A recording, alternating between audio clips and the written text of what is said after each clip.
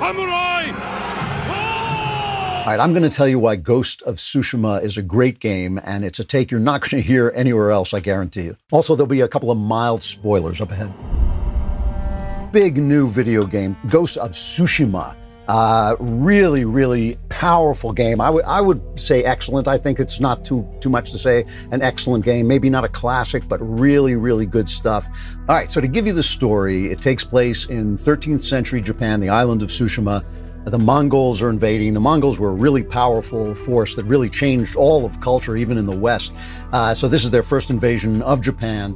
And they come on this island and they destroy. They so outnumber the samurai that they destroy the samurais. You play, this guy's name is Jin Sakai. And this guy is basically like, remember the Lone Ranger, all the other Rangers were killed. This guy's the last samurai, and he has to go around finding the survivors and putting them back together to fight back to save his island from this horde of Mongols, the Mongol horde that is taking over the island. I found the gameplay really good. When it gets reviews like on Metacritic, some of the professional critics kind of counted it down, gave it in the reviews in the 80s instead of the 90s for the gameplay. But I noticed the customers all really loved it, and it's up there at a 9.2. And I found the gameplay really good. My model for all fighting gameplay is Gears of War. Gears of War is simple, it's straightforward, it's intuitive. You do the thing, you kind of very quickly fall into it, and you start to forget it.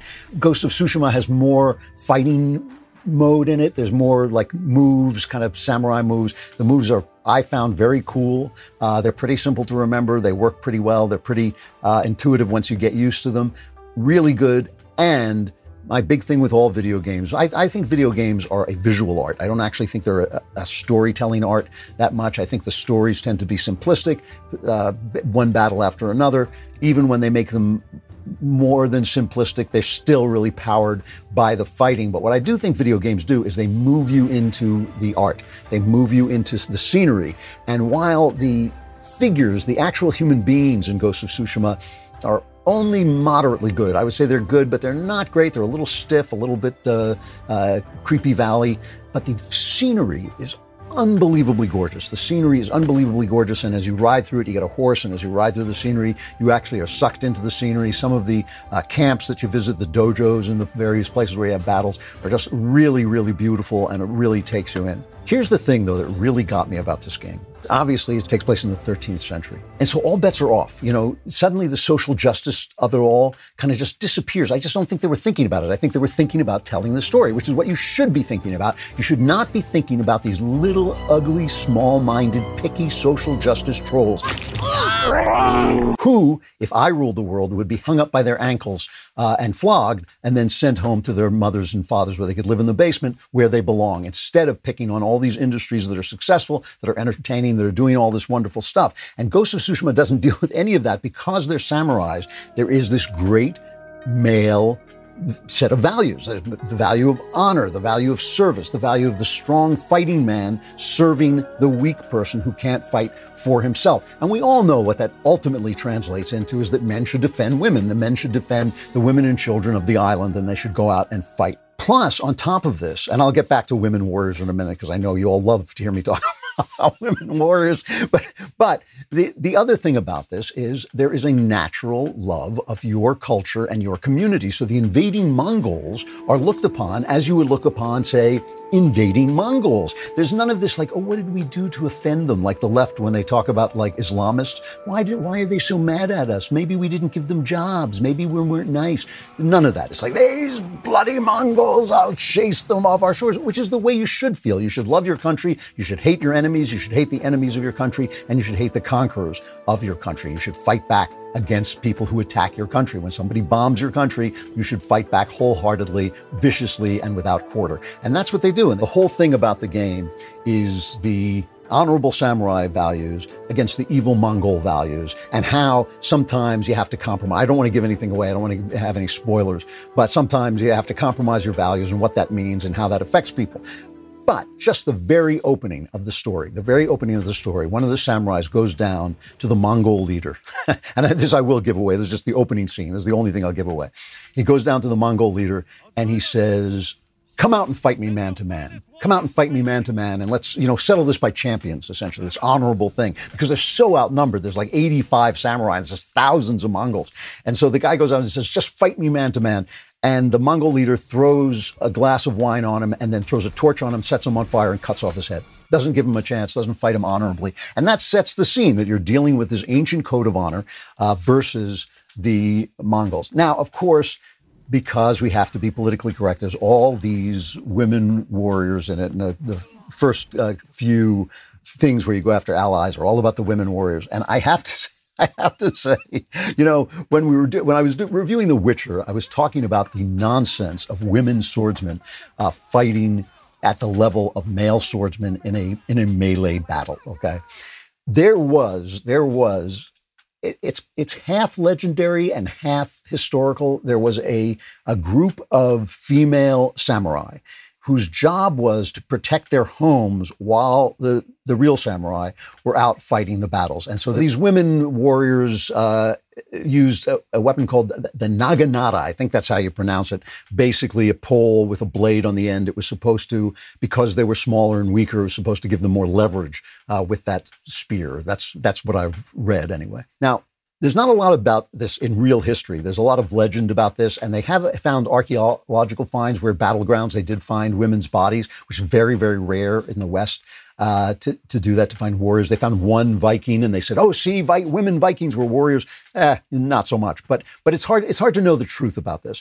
It is true, by the way, in Western chivalric literature, there are also legendary female knights, but they are legendary. They do things that female knights could not have done, including wearing armor and carrying that around.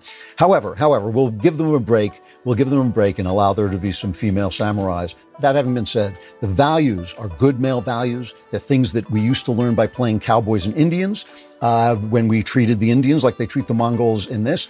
They are things that we used to learn by playing GIs in the war. They're things that we teach our soldiers still. Values like honor, values like service, values like fighting and killing to defend the weak. And it's nice to see them. It's nice to see them. It's nice to get these social justice warriors out of people's heads and get these values back on the screen.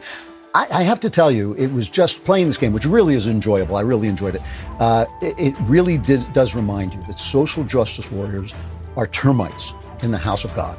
They are like termites eating away at the structure of everything that is right and everything that is good. They call themselves social justice warriors, but they're termites. And really, when you see a game that still sticks to its guns and tells us a story the way a story should be told, it's an incredible relief. Ghost of Tsushima, I recommend it if you like these third-person fighting games. Really, really exciting and fun.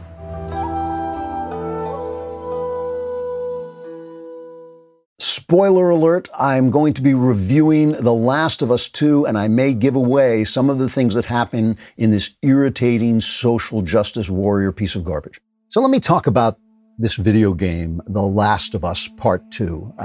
This is there's a big fuss over this because of the sexuality in it and the social justice garbage that is piped into this very, very popular franchise. The first game, which I played, The Last of Us, was just, people love this. Whenever I talk about the fact that I'm a gamer, people write in and say, you've got to play The Last of Us. Well, I did. I played it almost to the end, and I got tired of it after a while because people say what a great story it is.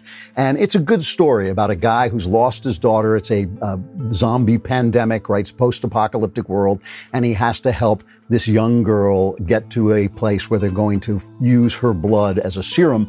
And in traveling through the zombie world with this girl, he sort of rediscovers himself as a dad and as a man. And it's very pro-masculinity. It's very pro-fatherhood. It's very deep kind of relationship for a video game. So people loved it. I got bored of the gameplay. For me, it was all just shooting zombies, and I get very tired of shooting zombies, and they're scary. And, it's like, this was the same thing. So I got very close to the end. I now realize I was very close to finishing it. And then I just got tired of the shooting. So The Last of Us 2 comes out, and right, this is a really popular game.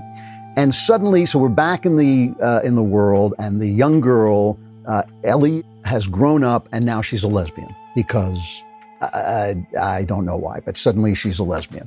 And her friend, Joel, from the original, this guy who's now older, he's an older guy, and he's got very tender feelings, tender fatherly feelings towards this girl. And I should say, by the way, that the art and the voice acting in the game are terrific. They really are. It's a little slow. They take a little bit too much time with it, but still, it's really good voice acting and really good art. Joel is being hunted by Abby, who is for at least she looks like a transgender woman, okay? So she looks like a guy who either has had an operation or something, or is a woman who thinks she's married. You couldn't tell. And we have to play her at times, and she's just a vicious, vengeance-bent person in a game where every male gets destroyed or humiliated. And Joel, this guy we've really learned to be with and to love and to kind of follow his role, follow his journey into fatherhood, into rediscovering what it means to be a man. Now we've got to play her as she hunts, or him, or whatever she is, as she hunts him down. And we even get the joy of a graphic sex scene, which you just can't tell if it's a guy sodomizing a guy who thinks he's a girl or what it is. You can't tell. Abby.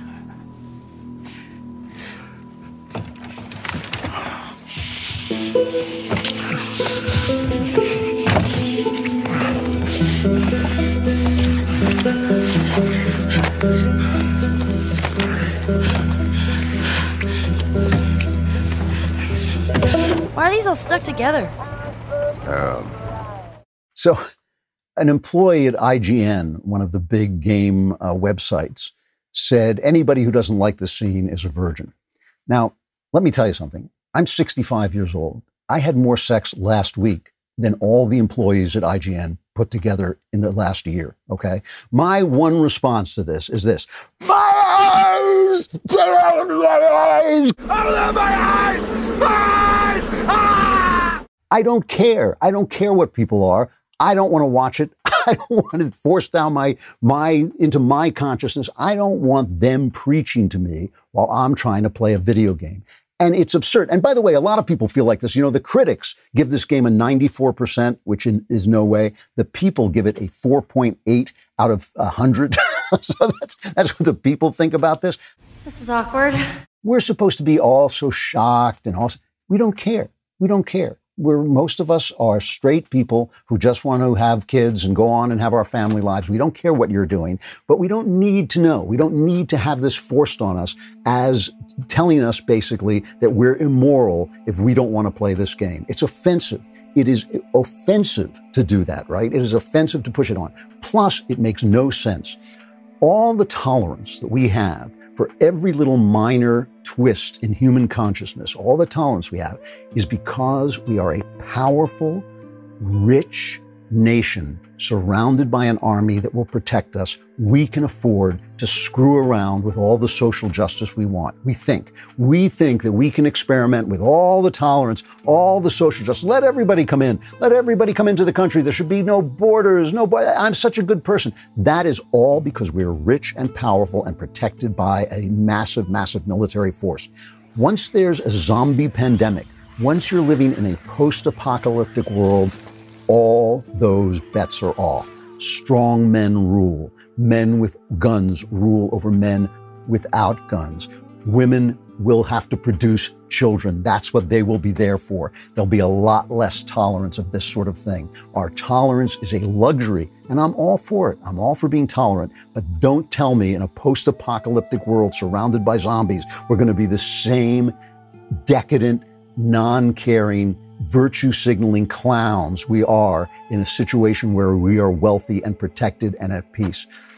And just one more thing I got to say about this, because it's so offensive to me to be preached to about something I don't care about at all. I mean, I truly do not care what people are doing in their private lives, but it's offensive for them to tell me that a game that I really enjoyed, or a game that most people really enjoyed because of its values, now has to be twisted and sell their values to me instead of the values that I actually went to the game for in the first place. Why does everything have to be transformed into this garbage? That's what I want to know, especially illogically. And one of the most offensive scenes in this, it is genuinely offensive that we have to play this vengeance-hungry Abby who's out to get the guy that we thought of as the hero. He was our character in the first game. game, this guy, Joel. And then I don't want to play a lot of this. I just want to play a little bit of this death scene because they don't just kill him, they torture him to death. And the person who's doing it is a character that we are forced to play. You stupid old man. You don't get to rush this.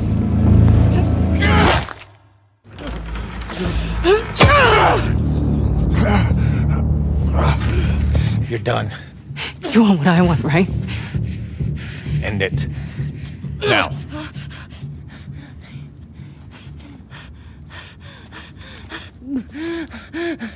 Joel, get up. Joel, f***ing get up. Please stop. Please don't shoot. Joel, please get up. They try to convince us that this transgender person is somebody we should somehow like and forgive. They make you kill a dog, which a lot of people are really upset about. You know, it's garbage. It is garbage. I do not understand the disconnect that has taken place between entertainers, including sports people, movie people, television people, entertainers, and the people they are supposed to entertain is an amazing phenomenon that we will call in the later years, we will call, remember when they got woke and went broke. Because I don't think this game is going to do very well, and they can sit and rant and rage about it all they want. It doesn't matter. It's our values that we have, not their values. We don't need them to preach to us. They're game makers. Just make a good game and let us see our values in play, and then maybe we'll give you some of our money if you're very polite. That's what I have to say about The Last of Us. I hope we've seen The Last of Us.